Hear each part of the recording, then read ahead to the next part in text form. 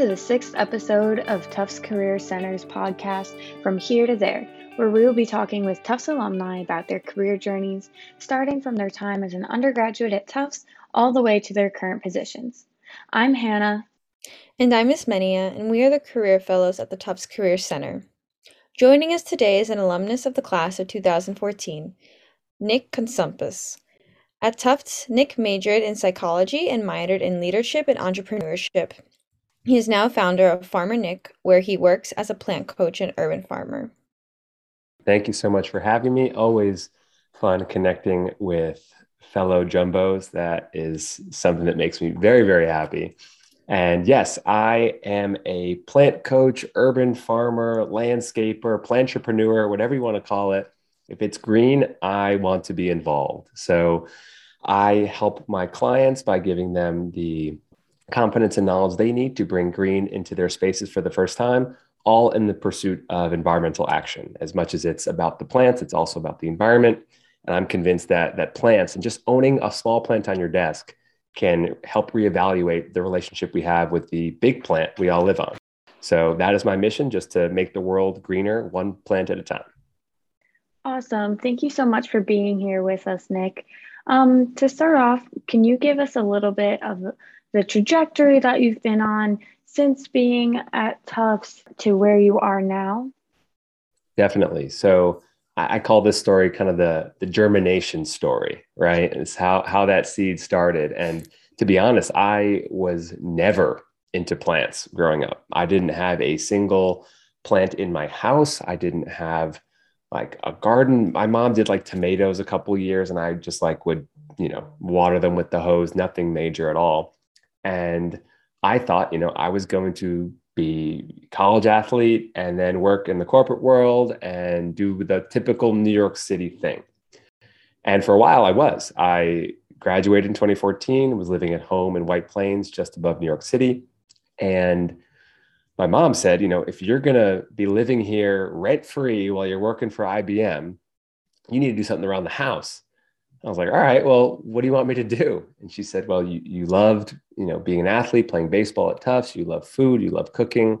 Why don't you start a garden? And I had never gardened before. I had never known anything about plant care, anything like that. And I was like, all right, sure, I'll give it a shot.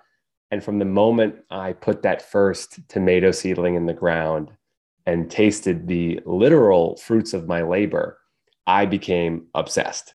The garden became bigger and bigger every year. People in my family were giving me seed packets and books and funny plant t-shirts for gifts. And it became my whole identity. And this was all while I was still working in New York. I was still working in tech, had a great job at IBM Watson, ended up working for a couple startups after that. And as much as I loved, talking to people and working in tech and being in the startup space, it just wasn't fulfilling for me because I knew that I had these newfound environmental values and this love of plants, and I wanted to pursue that full time. I just didn't know how. And it wasn't until I started the Instagram, Farmer Nick NYC at the time, that all of a sudden people started asking like, hey, like, can you help me with my plants? Can you come over? Can you take me plant shopping? And it just kind of spiraled into this business that I was really just more of a side hustle doing before and after work. And it reached the point where I had 40 clients. And I'm like, oh my gosh, like I can't sustain this. I ended up quitting my job in 2019 to pursue Farmer Nick full time. And I have not looked back since. Thanks so much for bringing us along where you are today. I was wondering, in addition to pivot points in your career, if you could share any mentors or advisors, even professors here at Tufts that had a significant impact on your life so far and provided you with guidance. Oh, good question. I mean, there's a lot. There's a whole lot. I think that number one, Professor Jack Derby, through the entrepreneurship program, he was instrumental. He was the first person to tell me like, Nick, you should try sales. And yes, technically I'm not in sales now, but my job is selling myself, right? And that is something that is very difficult to do. And without having, those skills and and the entrepreneurship mindset that Tufts instilled in me, especially with Jack's influence, I would never have had the confidence to pursue this in the first place. I would never have known how to make a business plan. I would never have known how to do a pitch deck and have some of these client interactions that I have now. So Jack was huge for me.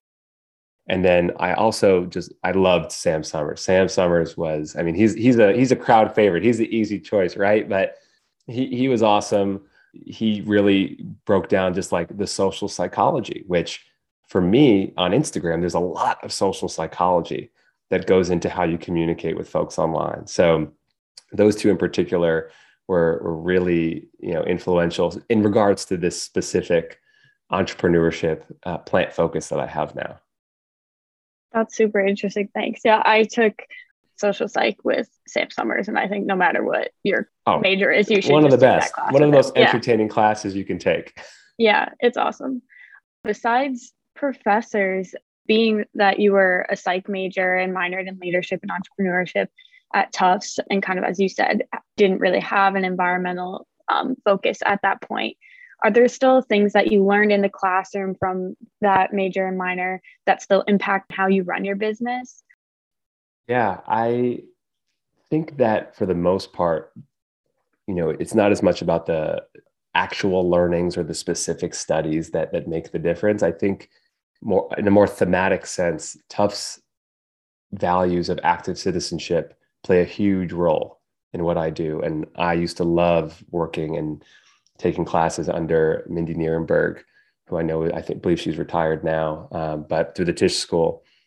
And that sense of active citizenship plays a huge role in my business now, because what I'm doing is trying to effectively make environmental change through evaluating people's relationship with plants and nature.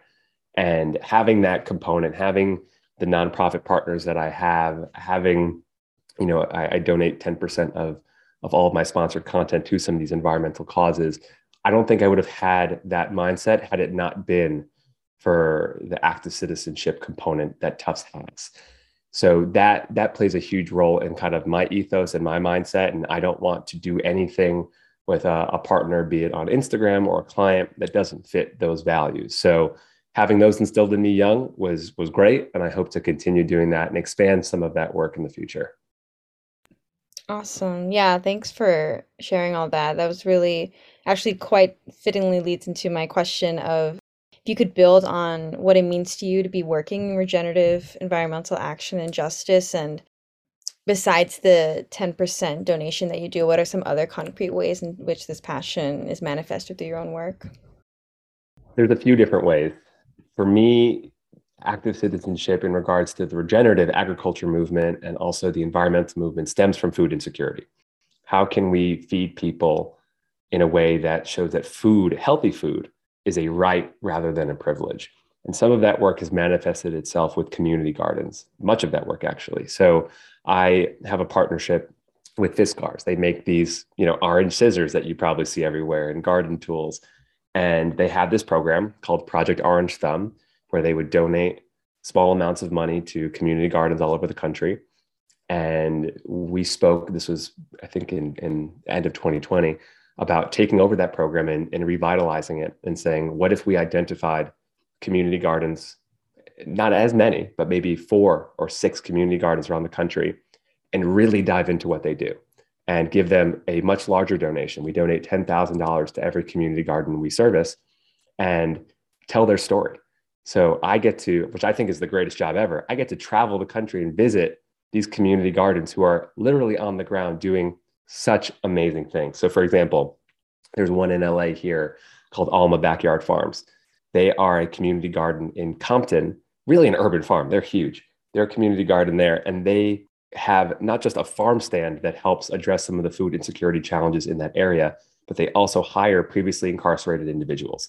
So such a unique take. It's not just, people in the neighborhood have a plot that they can grow their food. No, like they are in the trenches fighting for these changes that are systemic in our society and really expose some of the inequities that exist in our food system.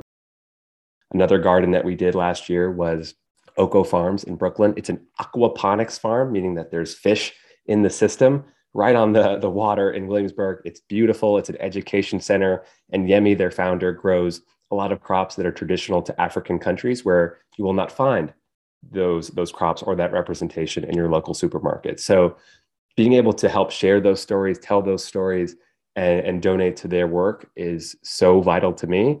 And it's just, it puts things in perspective, right? When you're seeing someone, when you're visiting these gardens and food distribution centers, who is in a walker, walking 4 blocks to get this fresh produce because the nearest grocery store is 2 miles away and they can't do it themselves, that is impact. And yes, it's a small impact, but it's something that I think people need to see in order to be able to address it fully in the future. Wow, thank you for talking a little bit about that. That's such an impactful way to be involved in this work. I'm wondering, can you give some advice to current Tufts students who are interested in getting involved in environmental justice work, maybe particularly in urban farming, and some ideas or advice you have for them as they begin this career journey?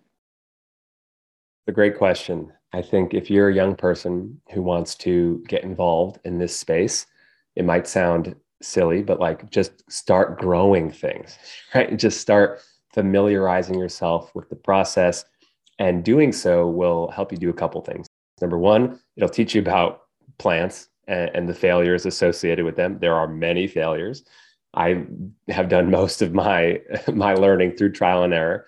And also it helps build empathy. It builds empathy for the farmers. It builds empathy for the food system. It builds empathy for the workers, many of whom are POC and oftentimes immigrant workers coming here to source our food and pick our food and harvest that.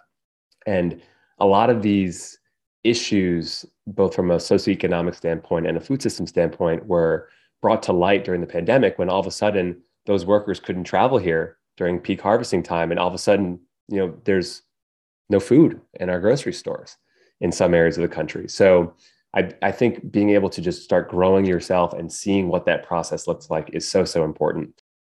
And then really it's about understanding the soil. It's not about the plants. The soil is where we can really make a big impact. There's so much that is done in our commercial agriculture system with monocultures, meaning you're growing one thing over and over and over again. And that does nothing to feed and nourish the soil. And if we don't take care of the soil, we're not only going to be ruining our crops, but we're not able to sequester as much carbon. We're not able to build up the microbiome and the mycelium in the soil, which are so much more beneficial to our long-term health and the health of our crops and our food system. So if you have the opportunity to either grow in your own backyard or volunteer on one of these regenerative farms or community gardens, I could not recommend it more. It's a great experience. It will be fun. It will be tiring and exhausting and sweaty, but it will be worth it. And it will be something that will help you tremendously if you decide to work for one of these nonprofits or startups in the space. Awesome. Thanks so much for that. I'm sure the students who will be listening to this and are interested in this field appreciate hearing that. One final question to wrap up our conversation. I'm wondering if you could share any exciting plans or hopes for what's next for you and your business. Ooh, how much can I share? How much am I legally allowed to share? So right now, the actual plant coaching and installation business has been fantastic.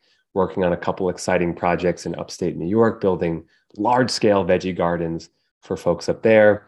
I'm actually headed to New York on Thursday, going to be doing my first window installation with Allbirds, which is very exciting, at their new store in Flatiron. So that will be a bucket list, a botanical bucket list moment for me. And then towards the end of the summer and probably into the fall, there will be an opportunity to, let's say, how do I put this? You'll be able to watch more about my experiences with landscaping and planting, if you have any of the big streaming services, perhaps. And there will be opportunities to read more about my story and some of my tips for helping out with plants. So that's about as much as I can say now. All right. Well, thank you so much for being with us today, Nick. It's been really great to hear your story and to hear the advice that you have for current Tufts students. I'm hoping that they'll enjoy hearing your story too, and we'll all keep our eyes out for what comes next for you. Thanks again. Awesome. Thanks for having me. Go Bows.